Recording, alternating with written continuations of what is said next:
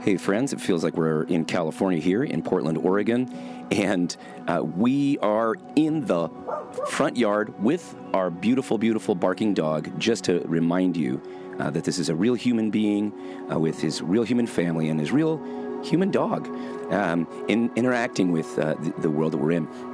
Today, for our show, we're going to talk about dreams. I recently did something, what we called a dream book, with my middle school kids, and I thought it was such a fun experiment that I wanted to talk to you about it with Stacy, who's back, and Sydney, who's back. We're all on the front porch. I'm so glad you can kind of virtually sit with us. You might hear some ambient noise from Portland, Oregon. We're glad you're here with the crows. Let's go. Right rudder. 30 degrees. All ahead full. Steady as goes. Aye, aye, sir. All ahead full.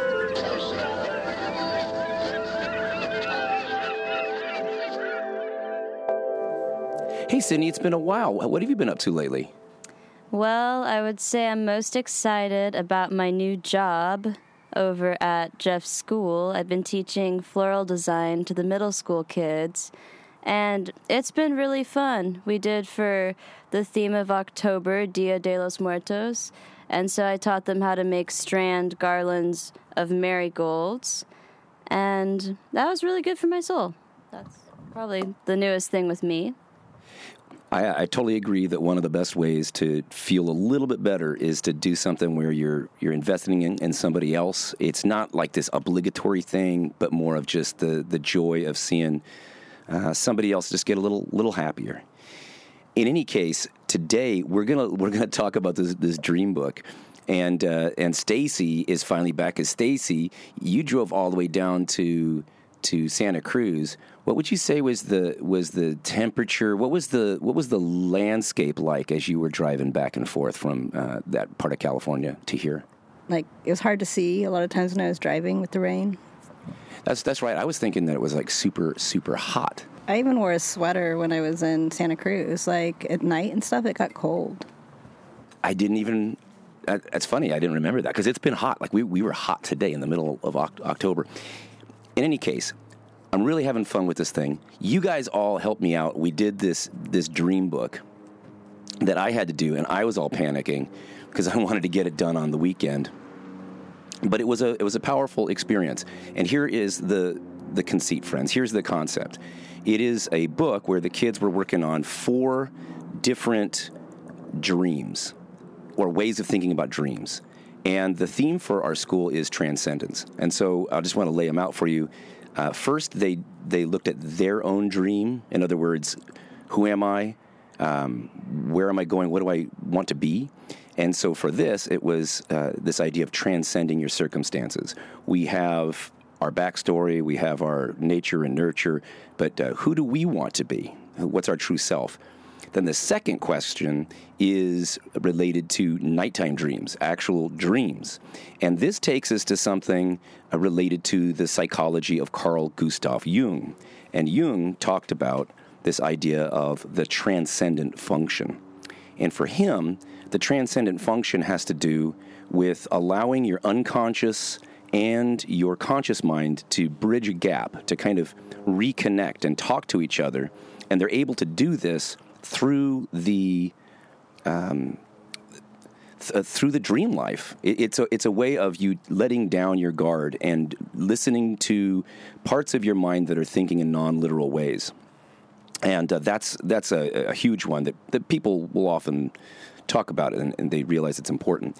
And then we talked about collective dreams. What are the myths that guide us? What are the myths that actually inform the way we see the world? And are they helpful myths for us today? And then finally, we talked about dreaming a better world, transcending the status quo, kind of like Martin Luther King Jr. saying, I have a dream, that kind of dream. Can you imagine a society, a world that is better than the one you're in? And so those are the kind of things that we were kind of talking through. Now, the first thing, of course, is just important for everybody, and I'll just mention this, that I think it's a problem to go around and ask people what they want to be when they grow up or what they do for a living as if that's the only thing that matters. And so I always emphasize that with the kids. Like, that's not what I'm asking. So I'm always asking, like, who are you? Like, what are your values? Where do you see yourself being happy? Not just like, what do you want to do for a living? But then I want to ask you both, Stacy, when you were like, I don't know, in 5th, 6th grade, what would you say at that time you wanted to be when you were 35, say? I think I wanted to be a teacher. I remember, like, you like to play school. I don't know. That's what I did with most of my days. I just wanted to be a teacher. And you did that one time. Yeah. It was a lot of work, too. It is a lot of work. I kind of find myself getting exhausted just by the process of having to come up with ideas and then having to make sure that the kids don't lose focus. What would you say, Sydney, when you were a little kid? So, for a while, I wanted to be a vet because I love animals, and then I realized there was, like, way too much sadness seeing them die, and I also don't think I could do surgeries, just with all the blood and that kind of stuff. I also wanted to be a social worker for a long time in my childhood, but then when I got older, I got kind of disillusioned with the whole system and how sometimes there's just a painful situation where there's nothing you can do, and I don't necessarily agree with how the system handles some of those situations. I think I wanted to be a rock star. Or, of course, in 1986, I decided I wanted to be a religion professor to kind of, I don't know, to subvert the thing that had caused me a lot of anxiety and trauma in 5th and 6th grade. So, but one of the things I noticed with my kiddos is that I taught middle school 20 years ago, and then I'm teaching it again after a long hiatus, and I've noticed that the kids these days are a lot more competent when it comes to politics, social issues. They're just aware of the world in a way that the kids weren't, because they've got the internet and there's a discourse going on that's kind of broader than what they had experienced when I was teaching back in like 1999. But what's kind of weird though is that they almost never really had an idea of who they were or where they wanted to go. Like, every kid in Philadelphia knew who they were and where they were going to go.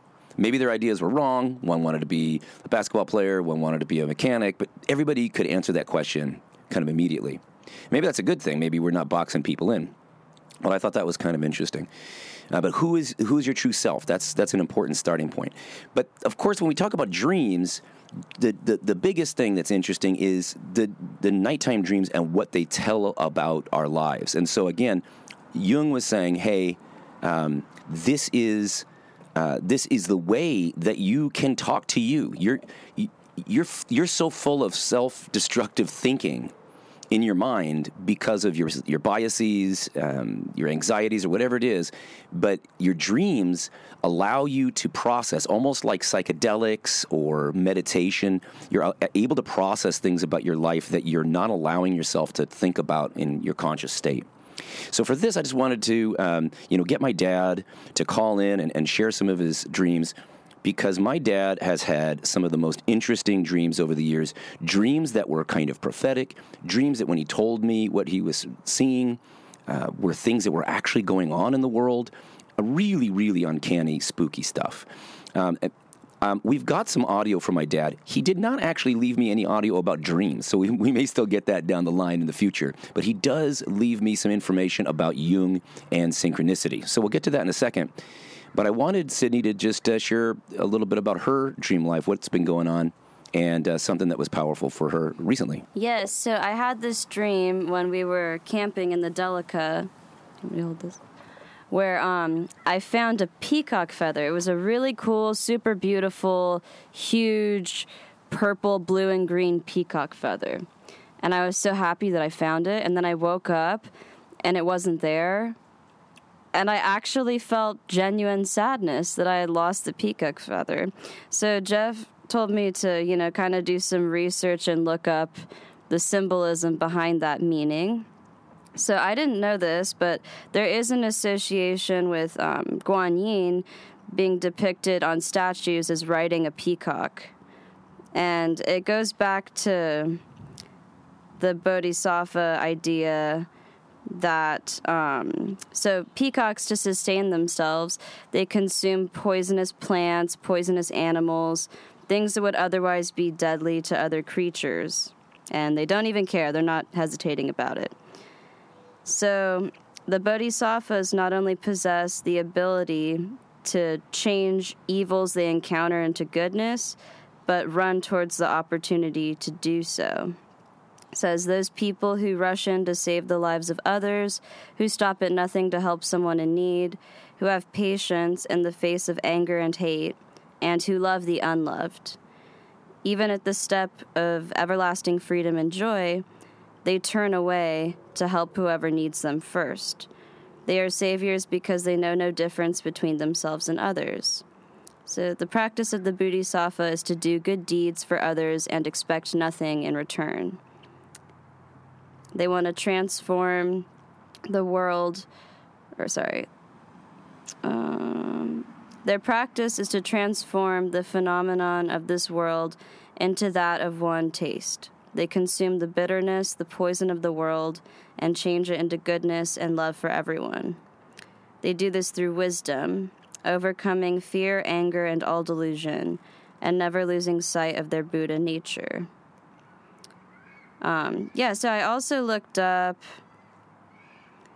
just the symbolism of the peacock feather in general, which it's interesting because it became a part of a lot of religious beliefs and rituals, but it symbolizes balance, beauty, third eye perception, immortality, awakening, self-confidence, spirituality, resurrection, self-love, and leadership.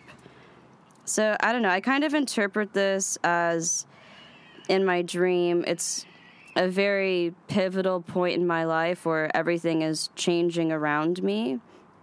It also represents the sun, from which all of life on Earth is sustained, and it has an association with immortality due to their ability to renew themselves by shedding their old feathers and growing new ones.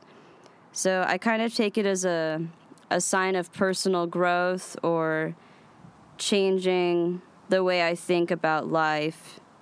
But anyway, so I thought that was interesting.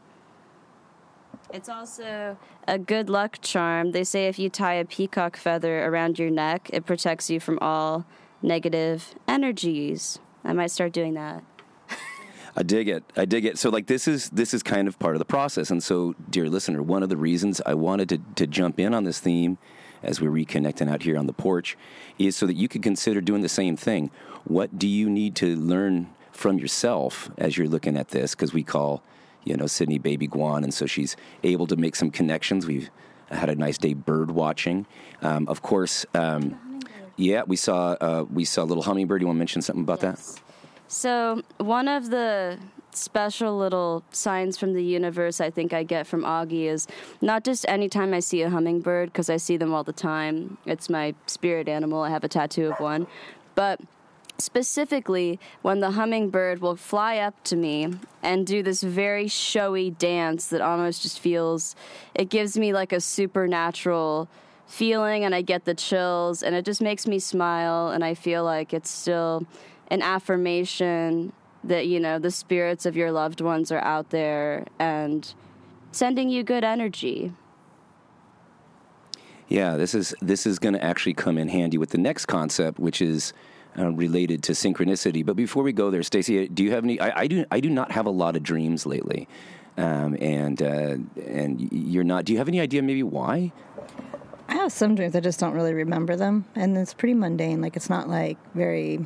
Like, they don't really stand out, so I haven't really had... And then a lot of times I'm not dreaming at all. A lot of times I'm just staying up at night and I can't sleep. So I think I'm not to the point where I get enough rest that I get into the dream world. Yeah. Yeah, I think that's part of it. Like, not sleeping enough, your body doesn't go through the REM sleep cycles, so you actually won't have dreams. But one other side note that I thought was interesting is my dreams have been getting extremely sensory. I had a dream...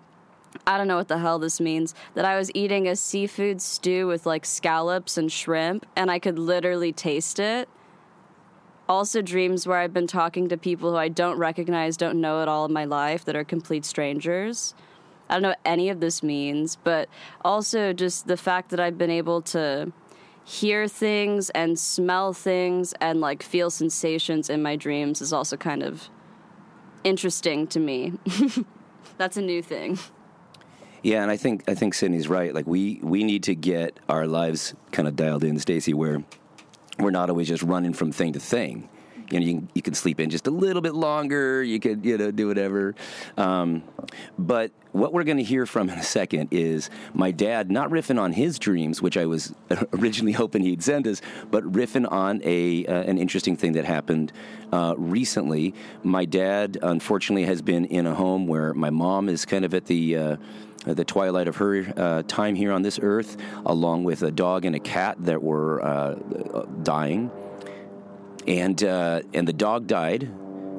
No, the cat died. My dad is going to mention that. And then the dog died 24 hours later, just kind of seeing that. So, he's having to deal with all that kind of by himself.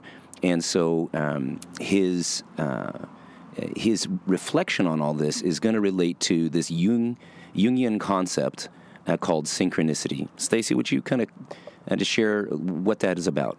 Synchronicity is a concept first introduced by analytical psychologist Carl G. Jung to describe circumstances that appear meaningfully related yet lack a causal connection.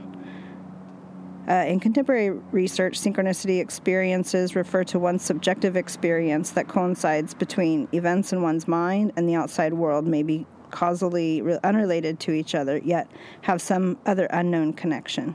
Jung held that this was a healthy, even necessary function of the human mind that can become harmful within psychosis. So what he means is, like, if you get to a spot where you're seeing a pattern of numbers in everything, that is sometimes a sign of you not being able to engage the world helpfully.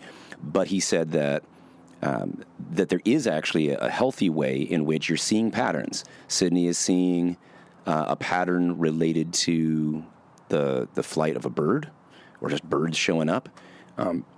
These themes that come up over and over. Stacey will read us, our cards in the morning and kind of playing that out. And then we see some of these things, turn up in the rest of our lives.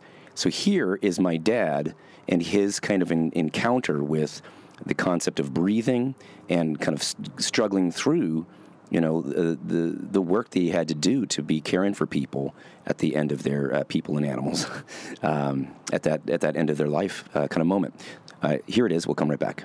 Well, it started a few weeks ago. I'm into a breath meditation meeting, and been doing some things on breath meditation, and one of the swamis that had a YouTube I was watching suggested fasting on the 4 days before the full moon, which is a Hindu custom. So I don't know what got into me, but I decided I was going to fast. And I have never really fasted a whole day in my life. I do intermittent fasting right now, which is a fad diet where you don't eat for... you only eat at noon and 6 o'clock, and you don't eat anything for 18 hours. It's called intermittent fasting, which is kind of a fad right now. But I've never really fasted. But I don't know. I just started, okay, I'm going to fast. So I go on my calendar and I see that the 4 days before the full moon is now, today. So October 4th and October 5th. So, okay, so I decide to fast. So I was reading Eckhart Tolle's Power of Now, and I came to a chapter, and it said, being can be felt as the ever-present I am, that is beyond name and form. To feel and thus to know that you are, and to abide in that deeply rooted state of enlightenment, that is the state of enlightenment. It just so happens I am is the mantra that my guru gave me in Colorado back in 1970 at the Montrose Festival, Guru Maharaji. Isn't that funny? I am. So, okay, so I decide, wow, this is heavy. So I decided to put I am I looked up the Greek, and I printed it out, and I put it in my my special place in my prayer closet. And so then I proceed to go on with my day. And so later in the day, I'm listening to a tape on YouTube of Alan Watts, and he mentioned that Jesus said that you are God's. And so 82nd Psalm. So I go, wow, you know, I had just put up this in Greek on my wall, I am. So then, oh wow, this is wild. Alan Watts says, referred to the 82nd Psalm. So I look at the 82nd Psalm, and it says that Jesus said that you are God's. It's in your law. And I also see that psalm is called the Psalm of Asaph. And I go, oh my gosh, my son Jeff, that's the name of his old band. You know, I go, and I never knew that. I'm kind of an absent father. Jeff did his thing with the evangelicals. But anyway, wow, okay. So I've got this on my wall, I am in Greek, and it's a statement, you know. So then my wife and I are watching television tonight, okay, and this just happened. And we're watching Mary Poppins Returns, which it's kind of a heavy movie in a way, because some of the dialogue is amazing. The chimney sweep, played by the guy that's Hamilton, he goes, when he sees Mary Poppins coming down out of the sky, he goes, well, as I live and breathe.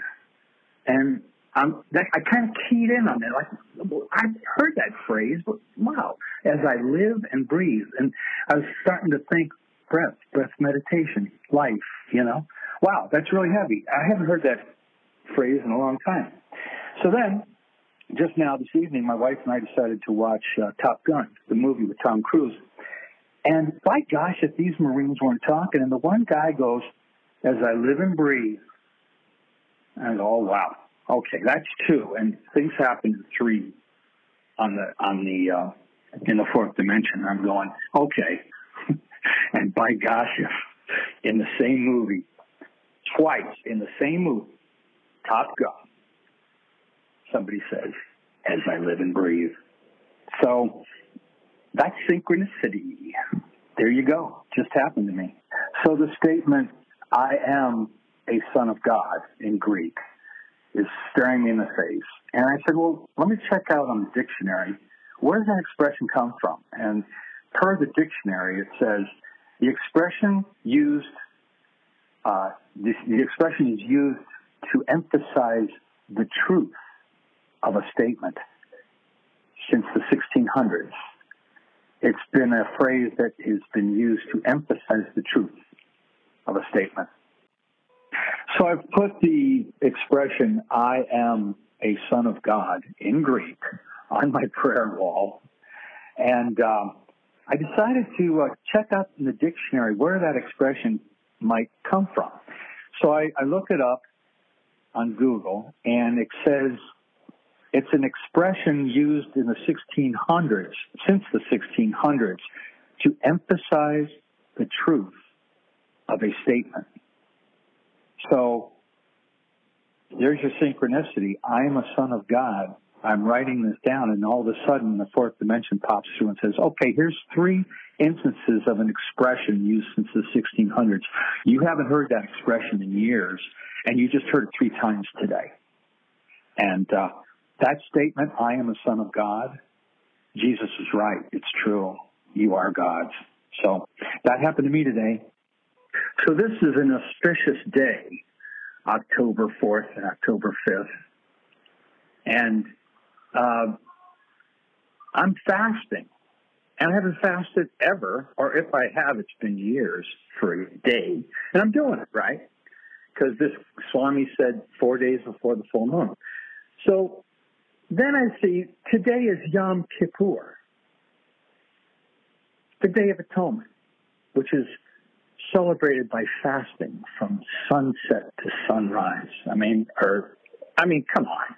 Well, what's going on here? You know, it's like, woo, woo, you know, it's Yom Kippur, a day of fasting, and you're fasting for the first time in years, and you didn't even know that today was Yom Kippur. So this is all tying in. It's been kind of like a very auspicious day, and that's the connection with the fasting. And there you go. Yeah, I just wanted to tell you just a little synchronicity story that just happened. The family cat died peacefully in her sleep this morning, and we were on in the living room, and the cat was on the couch in a blanket, and your sisters came over and were kind of petting her and everything as she made the transition. And we're in the living room, and right next to the living room is my patio where I have a beautiful garden. And one of my prized possessions is a little sage that I've made into a cascading style bonsai, kind of a memorial. I call it my Joshua tree. Anyway, I'm standing in the center of the living room looking at my daughters petting the cat on the couch. And on the other side, with my left, I look at my patio and I look at my Joshua tree in the garden. And I'm getting teary-eyed. I'll be honest, real men can cry, I guess. And I, start crying a little bit. So I remembered my breath meditation that I just kind of been focusing on the past few months. Eckhart Tolle's wife does a beautiful, quick breath meditation in which she suggests count to 4. Breathe in, 2, 3, 4. Breathe out, 2, 3, 4. And just be aware of your breath. Follow your breath, which is what the Tibetan and Hindus use too. And so at any rate, I'm getting teary-eyed, and I didn't want to, my little granddaughter was in the room, and I didn't want to upset her. So I said, I looked out, and I looked at my Joshua tree, and I said, let's just do a 4 count breath. In, 2, 3, 4. Exhale, 2, 3, 4. And I'm looking out, and right next to the sliding door looking out of my patio is a large big screen television. And I put Sesame Street on for my granddaughter. And right next to the patio glass, looking out to the patio, looking at the tree, is the screen. And I see out of the corner of my eye a kindergarten teacher looking at the camera, full face on, and said, let's count to 4. 1, space, 2, and then the numbers come up on the screen, big numbers. They're teaching kids how to do numbers, right? 3, and I go, dear Lord, if she stops at 4, I'm calling Jeff. 4. There you go, synchronicity. So, Stacy, is this like a rare thing for my pops? I mean, how would you characterize the way he sees the world generally when we chat? I don't know, he always just tells us like weird stories and dreams usually, but I don't know. Yeah, he finds certain things, connections and meaning of things. Yeah. I think he's like the king. I would say he's the king of synchronicity. Of people that I know, second most common person to talk about synchronicities, definitely Sydney. And then the third, probably me, just in terms of like me seeing these things. So I feel like numbers in general, I always have the same numbers come up repeatedly. 7s, 3s, 27s, 23s. And so I noticed that. And I don't know, sometimes it's some sort of wink from the universe, I feel. And I can't always explain it, but it's the repetition of those numbers. Like, for example, 23's been coming up a lot for me. So I've been meeting a lot of people by happenstance who have had a loved one in an accident when they were 23. And so that's been coming up. It's literally 2 or 3 different people who have said that specific thing to me. So that's just, kind of striking to me. I had a good friend whose apartment was number 7, and that was my apartment number. And also we watched the same series that Augie and I really love, Twin Peaks. And in that show, there was a kind of mystical experience with the hotel room number 7. And so the whole thing, it's just little things like that stick out to me. So now if you take that and you'll hear people saying this, you say, oh, no, well, it's just a coincidence. I don't think Jung cares whether it's a coincidence or not. I think what he's interested in is what my dad was able to do, was to kind of piece things together. And as you kind of caught the mystical side of what my dad was saying, he is kind of bringing about this idea that the reason we are loving towards each other, the reason why the Bodhisattva cares about other beings that are suffering, is because they recognize that they're connected. In other words, what to me synchronicity is about is helping us understand a motivation for ethics. We're not trying to be good people out of fear of punishment or hope of reward. We're not trying to be good people through willpower. You love because you see the truth. And the truth there, however you want to word it, I think is what my dad was experiencing and recognizing with this idea that that we are interconnected and that we are the namaste. That is like we're kind of winking at each other and the universe is winking back. And so like when Stacy's doing yin yoga or something with somebody and they say namaste, you could take that to be just a cute, kind of cultural thing. But I think in many ways, whether it's Rumi or the Epictetus or Jesus, the mystics, the Taoists and the Buddha, that recognizing that interconnection, that you are the power of the presence, with that in mind, no matter how much suffering we have going on in this life, we do wish you all the best. And of course, peace upon peace.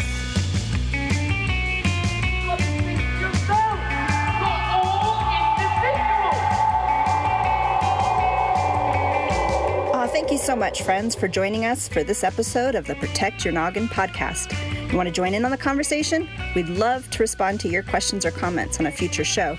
You can record a message by going to protectyournoggin.org and clicking on the blue voice message button. And don't worry about getting it perfect, since you'll have 5 minutes and a chance to preview your message before sending. You can also send an email if you're not comfortable with leaving a voice message. Please also follow us on Twitter at the PYNP, and rate and review us on iTunes or wherever you get your podcasts. And if you found this show of any help, why not share it with a friend? Until next time, peace upon peace, friends. But he said there wasn't any letter. He said I was going out of my mind. Not going out of your mind. You're slowly and systematically being driven out of your mind. Why? That's because you found this letter no too much.